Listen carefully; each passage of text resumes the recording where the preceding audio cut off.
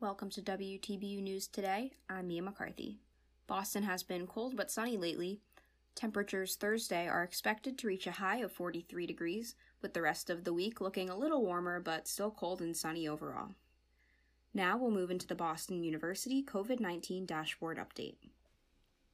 On Tuesday, November 17th, 5 members of the Boston University community tested positive for COVID-19. 4 of them were students and 1 of them was an employee. For the week of November 11th to November 17th, 0.13% of tested students were deemed positive for the coronavirus, with 0.05% of tested faculty and 0.22% of tested staff also receiving positive test results. On average, BU's lab took 16.4 hours to process each test. While this is a smaller number of positive tests compared to higher numbers last week, it is still too early to tell if the recent surge is on the decline or continuing to increase. 52 students are currently in isolation, and 218 students have recovered from the disease. Cerelia Liu is here now to report on Boston University's post-Thanksgiving plans. Thanksgiving recess is around the corner. However, due to the pandemic, Boston University is asking students who are currently on campus to stay on campus for Thanksgiving this year, or to return home and stay there finishing this semester. According to an email sent from Kenneth Elmore, who is the Associate Provost and Dean of Students, on last Thursday, students who plan to leave and return for Thanksgiving need to isolate themselves for 7 days, which means they must stay in their rooms and attend classes remotely, going out only for medical appointments and meals. These students must also receive 3 negative COVID-19 tests in order to get their stay-in-place requirement removed.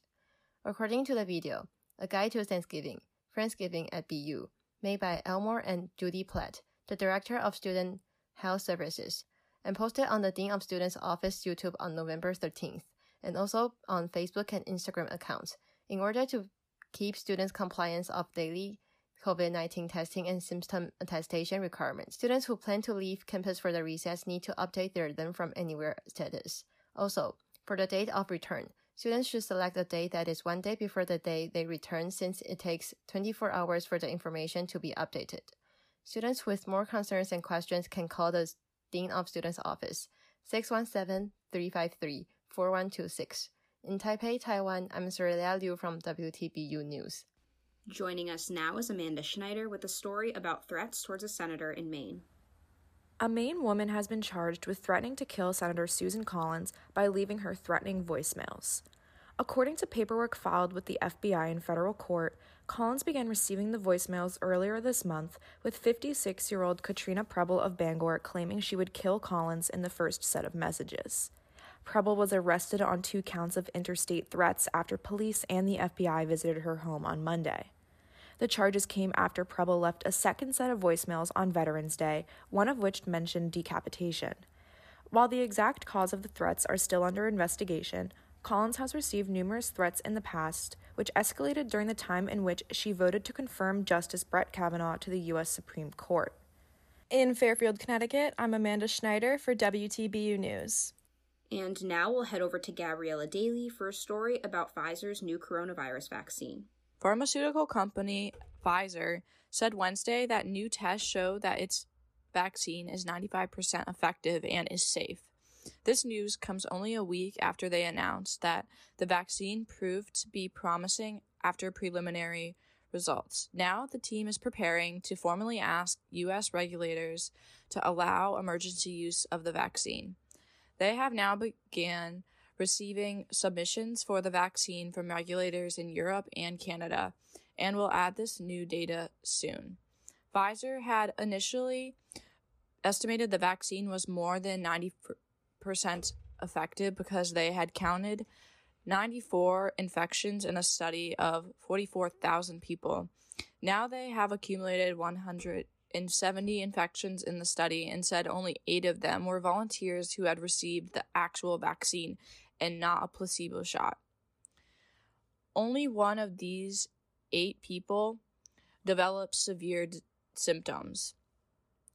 No severe side effects have been reported for this vaccine, but Pfizer said 4% of participants were fatigued after the second dose. U.S. officials have said that They are hoping for 20 million vaccine doses from Pfizer and Moderna, a company who had also announced a promising vaccine available for distribution in late December. The shots will first be offered to very vulnerable groups like people with serious health conditions and medical workers. From Boston, Massachusetts, I'm Gabrielle Daly for WTBU News. Next, a story regarding Trump's refusal to concede from Lainey Broussard. President Donald Trump has not yet called President-elect Joe Biden. For the first time in more than half a century, an incoming administration is being relentlessly stonewalled by an outgoing one.